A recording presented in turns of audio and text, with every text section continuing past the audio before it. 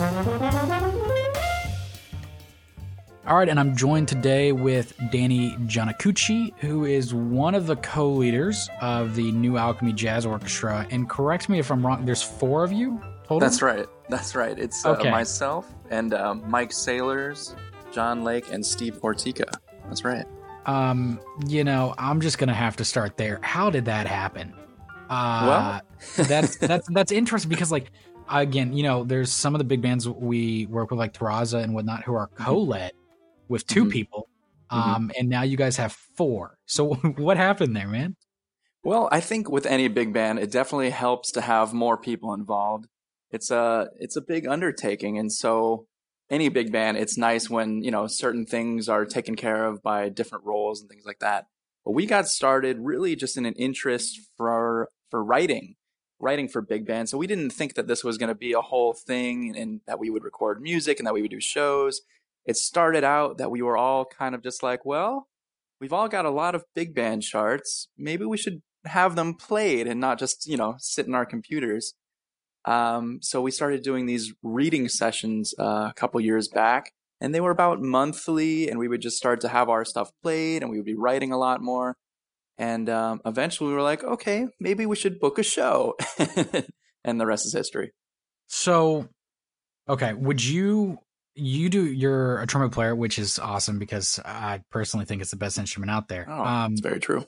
If you do a lot of projects, where would you consider this lies in like your hierarchy of projects? Like, is this like something that you put at the utmost importance? Your small group, your personal big band, because I saw that you had that project too. Like, where do you see yourself and what you like doing?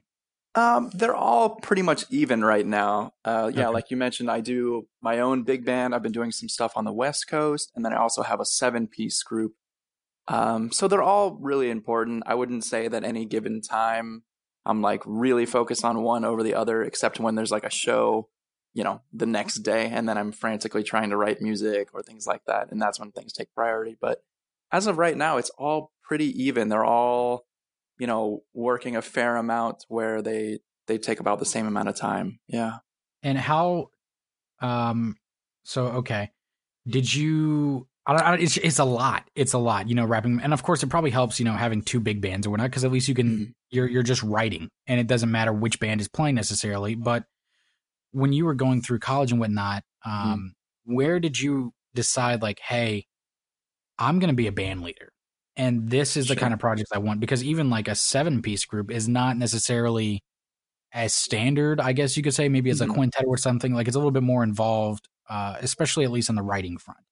Yeah, I definitely like writing for more instruments. I think that, like I said, it is a kind of a labor of love to get all this music together and call people and organize. It takes a lot more work, but to me, it's so much more satisfying to have my writing played by more people. And there's just a community aspect of it. And I think it's that community aspect that really drew me to big band at a young age. So I actually started leading a big band when I was just out of high school. I think I was about, 19 or something like that. And that just started from, again, just I was buying charts and I started to write a little bit. And I decided, it's time to just call a bunch of musicians I know and get them together and start playing some shows. And so I had been leading a big band through college. And that's where I met Alexa Barshini, who's featured on some of our tracks. We actually went to college together at Temple University in Philadelphia. And we've been making music since then. But I think it's really that community element that really draws me to large ensemble music. The fact that there's so many different types of people that bring different things to the table, and that, you can write anything that you think you have in your head, but somebody's going to interpret it and play it in a way that really brings a lot to the music. Okay, man, you're just like you're hitting on a lot of things that I'm dealing with right now as a musician. So this is why like wheels are turning. So when let's start simple. Who are some of your big favorite composers like that you check out for big band writing or small group writing? Something just like arrangers and whatnot. Like, who are some of your top 5 or something? Yeah, I mean, I think what I'm listening to is pretty much what I've been listening to for the last several years for big band writing, and that's a lot of Thad Jones, a lot of Quincy, a lot of Ellington Strayhorn, Mingus, as well as like Billy Byers and a lot of the stuff. I've been really getting into a lot of vocal arrangements and things like that. Hmm. So there's a whole slew of arrangers that really knew how to make the vocals shine over a big band, and that's kind of what I've been interested in. Yeah. And then how did you, when it finally got time to put it into practice? I think, correct me if I'm wrong, depending on your experience in school, but the way we were taught, at least, was we were taught to write through a way of emulation. You would study Hmm. somebody for a little bit, and then you'd say, okay, go write this in the style of a Count Basie Soli or something, or Right. study this monk tune and then write a monk tune and based upon these factors. So now that you're out of school, you're doing your own thing. How do you balance, obviously, the killing stuff that you've heard from Thad Jones or whatnot, and you're being like, Sure. wow, that's bad, let me write it, and then balance, well, I'm Danny, and this is Hmm. Danny. Yeah, that's a really good question. I think, and it's a big dilemma that a lot of students go through when they're in school. Like, where do I find my own sound? And like, maybe I don't want to emulate things because I really want to be individual and I want it to be unique. But I've been transcribing big band arrangements for a long time now. Even, before I could really write, that was kind of my way of learning, was just transcribed as much as I could, try to hear as much of those voicings, and then, like you said, try to emulate it. But I think that really is one of the best things about arranging, is learning how to write like other people's styles. And with my first big band record, that was kind of the gist of it, was to create an album that represented different eras of big band music. So I was contacted to create this music for film and television, and they needed basically sound alikes for all of these great, you know, um, different big band eras. And so that was literally kind of the assignment, was like, all right, now you're going to do a bassy tune, and now you're going to do a bluesy number, and now you're going to do a Benny Goodman up tempo, and now you're going to do all this. So I really had to do a lot of research. Like, okay, I know what those sound like, but like, what's really going on? Like, what's the difference in the structure and of course the voicings and what the rhythm section is doing? I think that was like a really big way for me to eventually try to find my voice, but to Yeah. understand what other people's voices were when it came down to really the details. Okay. So to continue the track of loaded questions here, Sure, um, sure. when you write and you're not arranging, and let's not even say like you're doing a project like that, like they're saying like, hey, we need something. You're like, you're commissioned, but you're just Hmm. writing for Danny. Where do you where do you begin? Because sometimes when I write, it feels like a game of darts, and it's not Hmm. necessarily a good game. Yeah. You're just Hmm. like plunking out ideas, and you're hoping something sticks, but the majority of them, you're like, wow, this sounds like crap. Um, so Yeah. what is your method there? Are you one of those people that, like when you ask some people, they say, well, I try to set limitations at first and Uh-huh. compose within those limitations, or other people say, maybe they're trying to exploit a melodic or rhythmic device, and that's the Hmm. goal of that. Um, but and, I'm sure that you have tons of compositions where it's kind of sitting at home, and you're like, no, this isn't going to see the light of day yet. But Right. how do you start? Where do you go? Do you do harmony? Do you go trumpet first? Hmm. Like, do you hear melodies Hmm. first? What do you do? That's a really good question, and I think it's one that kind of happens on a case by case basis. I think every tune, composition, and arrangement have kind of happened in a different way for me. Hmm. Whether that's maybe I heard something sometimes, and I'm like, oh, I want to write something kind of like that, or maybe it's like, okay, I'm going to sit down and like you said, kind of give myself limitations. But I think the biggest thing for me that I've learned through all of these different methods is to really have a plan and to write it down. So I have a little journal that I always take out when I'm working on a new piece, and I write down all these ideas. I'm like, okay, well, I want it to be this kind of tempo and this kind of vibe. I want it to feature maybe these soloists and maybe this kind of rhythmic or harmonic concept. And I write that all down so I can just look at it. And then it takes me a while to really get started on something, where you get into the groove of the writing. So I'm kind of just like thinking about that stuff. And then sometimes I'll listen to some recordings, try to hear how other people have done those things, and then kind of dive in once I feel like I've done enough kind of thinking about it to where things will start to fall into place. But really, I'm not a quick writer. I would say Yeah. I definitely spend a lot of time thinking about these things, and certainly editing. I think that's one of my biggest things is that I will usually bring something into a rehearsal setup or have it played by a band, and I'll record it and I'll go listen to it. And 9 times out of 10, I just won't be happy with a good portion of it. And then it's back to the drawing board. And I think that that's where I've learned the most was just not kind of not being satisfied. Like I've never heard a chart play the first time and was like, okay, that's good. You're right, That's right, never right. happened. Never happened once in my life. It's always like, okay, that was good, but the rest of it was not good. So how do I make the good part more of it and just edit out all the bad things? And I think that I know a chart is done when I don't hate any of it. It's not that I love, the whole thing. It's just like none of it is something that I'm like cringing at. Right. And then it's done. No, that's the best description because I don't know about you. I hate hearing myself play. Hmm. And Hmm. I talked to someone one time and they're like, yeah, man, you don't ever actually get to the point where you like it. You just hate it a little less. Right. Yeah. I think that's super accurate, and the same thing for writing as well as playing. Yeah. So, do you play a lot with the new Alchemy band or do you mostly conduct it? Well, I do play a little bit, sometimes just a solo or play a melody, but typically my duties with that group is to be up front conducting, just making sure that everything is cool with the form, that we all know what we're doing, um, things like that. So with that project, it is more of a conducting upfront kind of thing. Yeah. Is that weird for you? I don't think it's weird because there's already so many great trumpet players. As I mentioned, two of the other Yeah. co-leaders, Mike Sailors and John Lake, they both split lead trumpet duties and they both play solos. And there's a whole mess of trumpet that's going on between the two of them. Right. And of course, the other trumpet players that we bring into the band. So I always feel like there's enough trumpet happening that I don't need to add Yeah. to it. Yeah. I Yeah. feel like I can't contribute much more Yeah. to that. So I feel like I can contribute in other ways with the upfront duties and the organizational side of things. So yeah.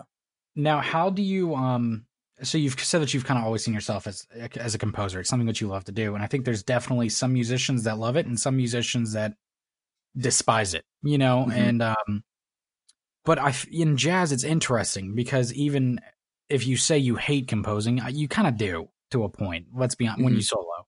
Um Hmm. Right.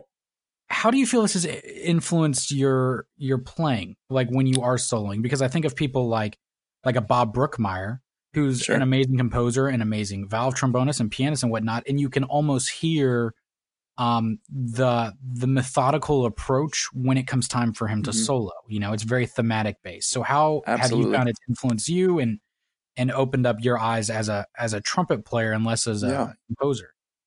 Yeah, I don't know if it's necessarily a conscious thing that I've ever like sat down and thought about like, maybe like this idea that I've been playing should be transferred into the writing or vice versa. I think it's just as I listen to more music and listen to my peers and kind of develop an ear for hearing certain melodies and rhythms that it kind of just goes into both naturally. That it's not really a forced thing. It's just happening over time and constantly evolving.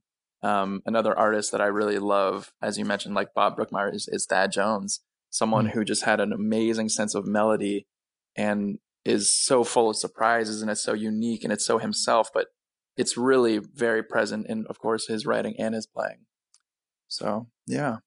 No, I mean I hear that. So have you ever thought about doing a bigger project, like something bigger than just a big band, whether it's combining it with strings or whether it's Hmm. I mean I guess it's or like a multi-movement work? Yeah, I did something like that when I was in college. Okay. I had a period of time where I wasn't able to play because of an injury. It was my senior year of school, and I couldn't play trumpet at all. So I was playing a little bit of valve trombone and trying to get my chops back together, but that was basically the extent of my brass playing.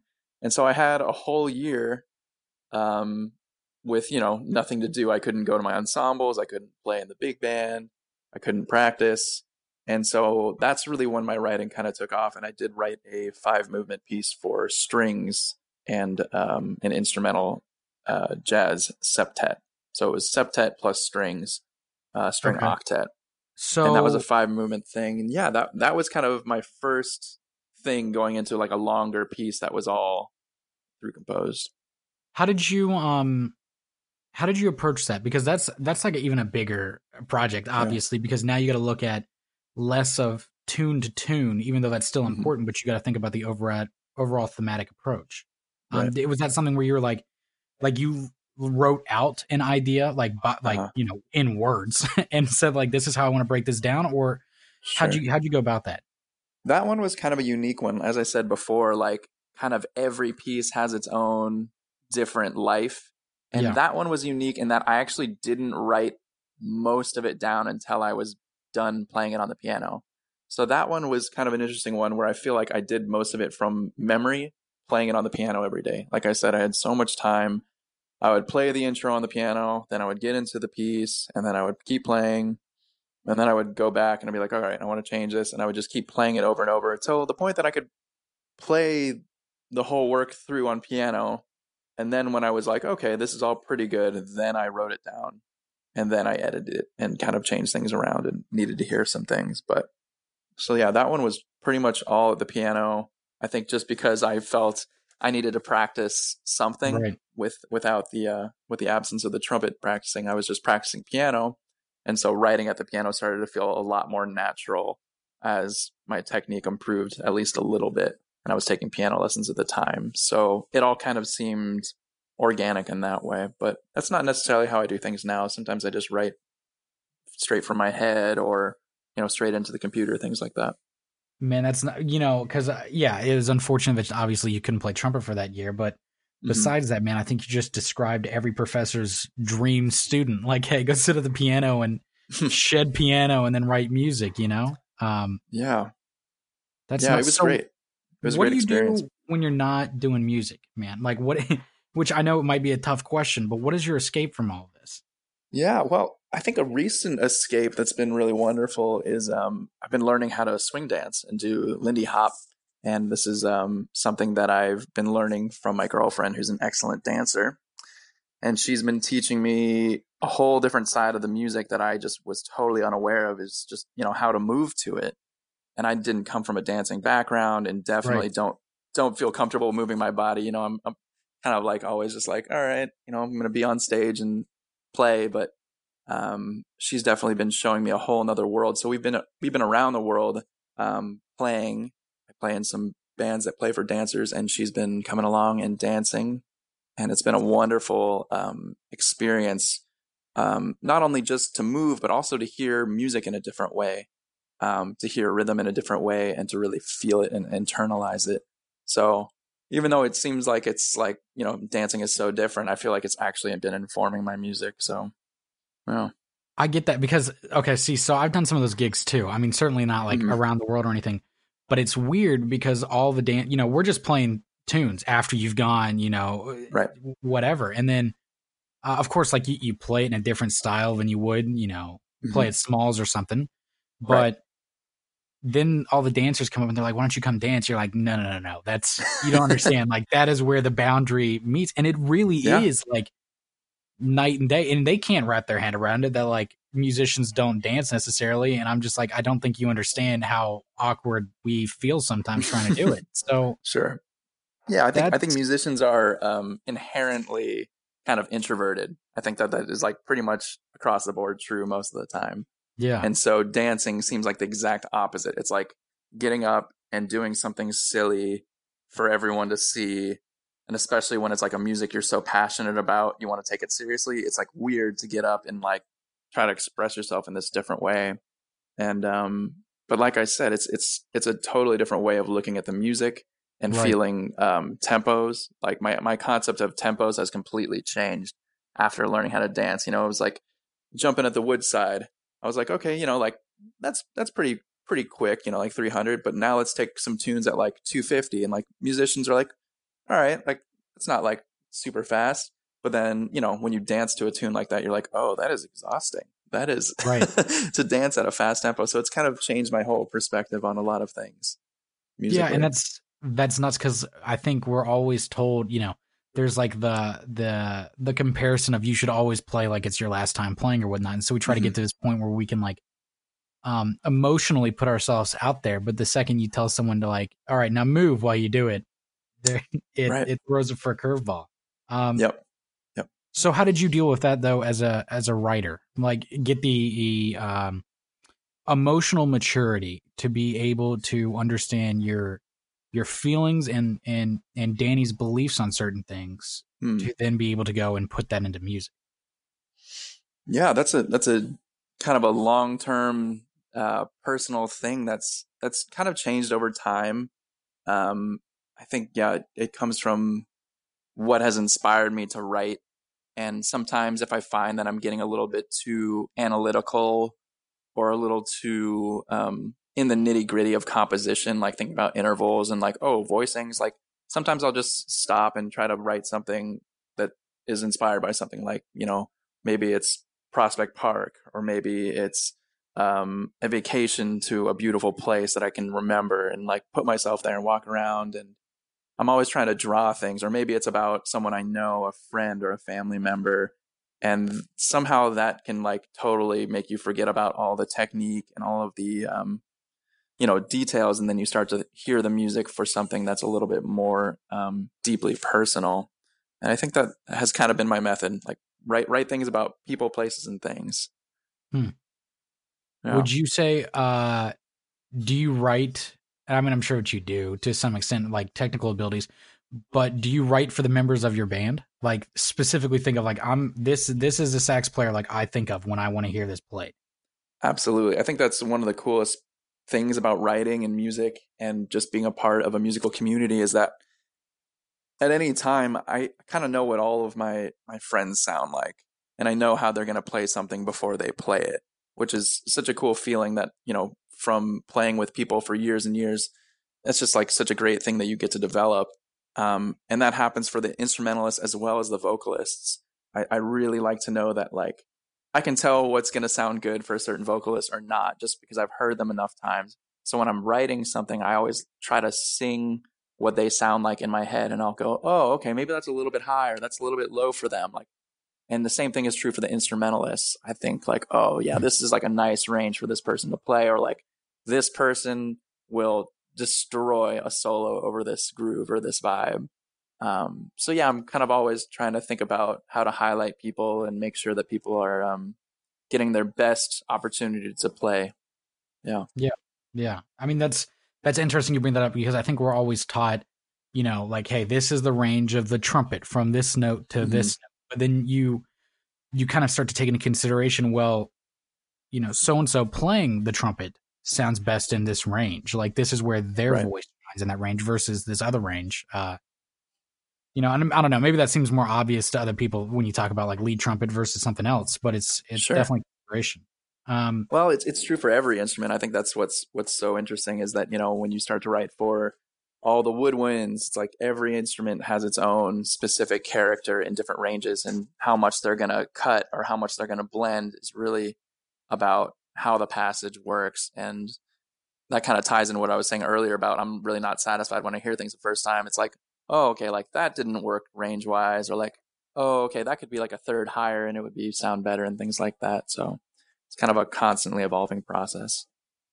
I hear you. Now, to kind of get back to what's been coming out recently, man, you guys have been putting out these singles. That's right. What was the goal there? Like, what did you guys just want to do something? Is it part of something bigger coming up? What was the intent, and how did you choose what you were going to release? Yeah. So we got contacted by GSI Studios, and they said they were really interested in working with us, um, specifically to record some big band music in their studio in Manhattan. And so we thought it was a great opportunity to get in there and record a couple songs. And we were like, okay, what if we did 4 songs and do one by each of the co-leaders, one arrangement Mm. by each of us? So we did 4 tunes. And then we said, we've been talking about doing a full length album probably in the next year or so, but this would be a great way to just get in, get the band in the studio, see how everything went, um, get some stuff up there and put it out there for people to check out before we start to do a full length album. We hope that people will hear it. It'll kind of get a little bit more traction going with kind of our live shows and promoting for things. as well as just the experience. I mean, I personally just love being in the studio. It's always been something that I've always enjoyed.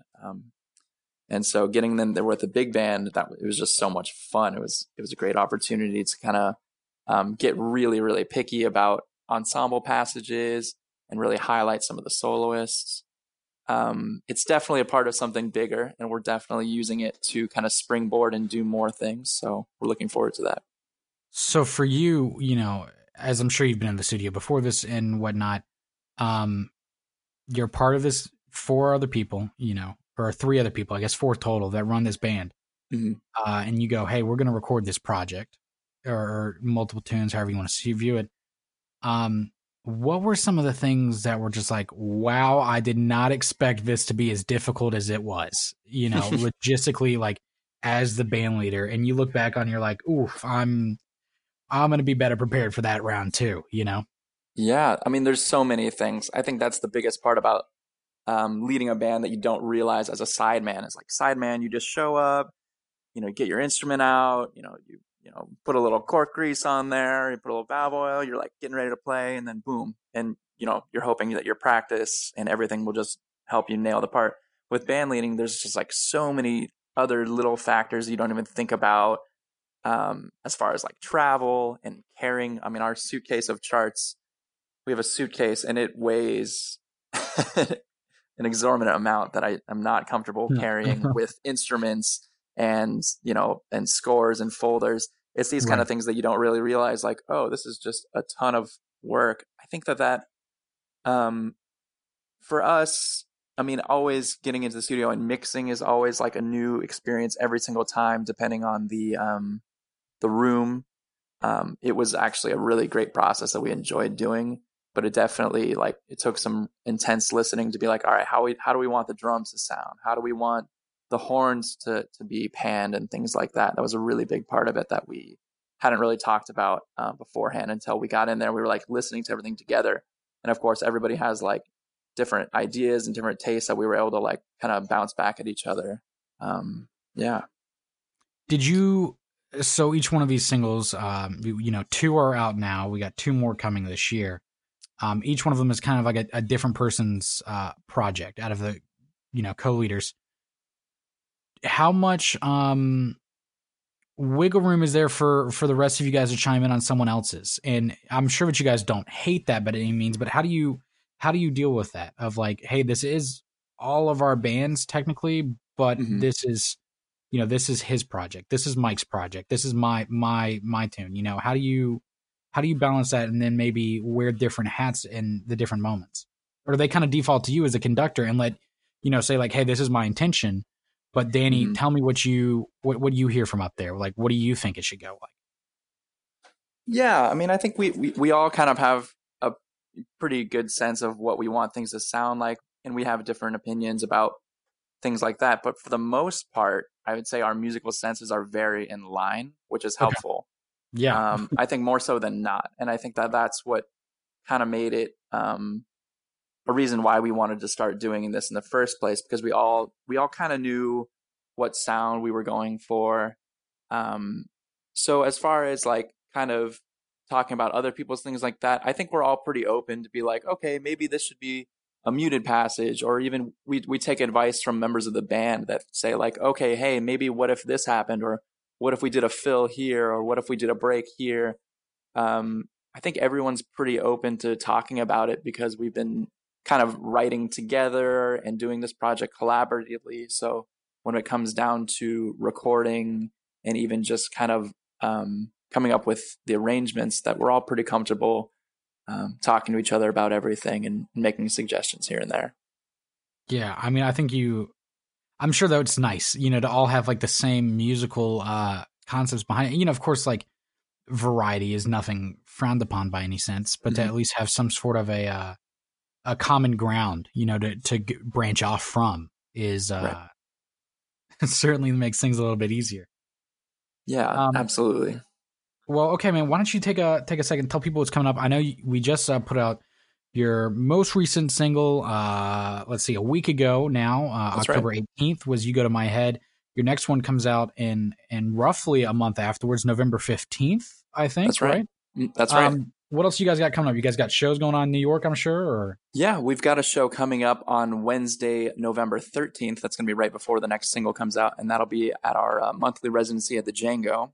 And then in December, we actually gear up for one of our most exciting projects of the year. This is our holiday show, and this one's really special in that we do all sorts of different arrangements of classic holiday tunes, and we have a total of 5 vocalists. So it's a really awesome show that we only get to do once a year. So we put all of our energy and we arrange all these new tunes every year, and that's on December 11th. Yeah, man, there's something about holiday music, besides like the spirits of the season and everything. Mm. But jazz holiday music is killing. People put out the craziest stuff, like think about like Oscar Peterson's Christmas record and whatnot, or Leslie Odom Jr. or whomever putting it out, man. Well, look, absolutely, man, yeah. Thanks again, Danny, for coming on, guys. If you haven't checked out their stuff, do so. It's a killing big band. You can find it on Spotify, Apple Music, all of that stuff. You got some YouTube videos up of some of the singles and some of your guys' past things. So check it out. It's on Danny's website, DannyJonokuchi.com. I mean, you can Google it. They're very well located and should not be difficult to find at all. And, thanks again, Danny. Thank you.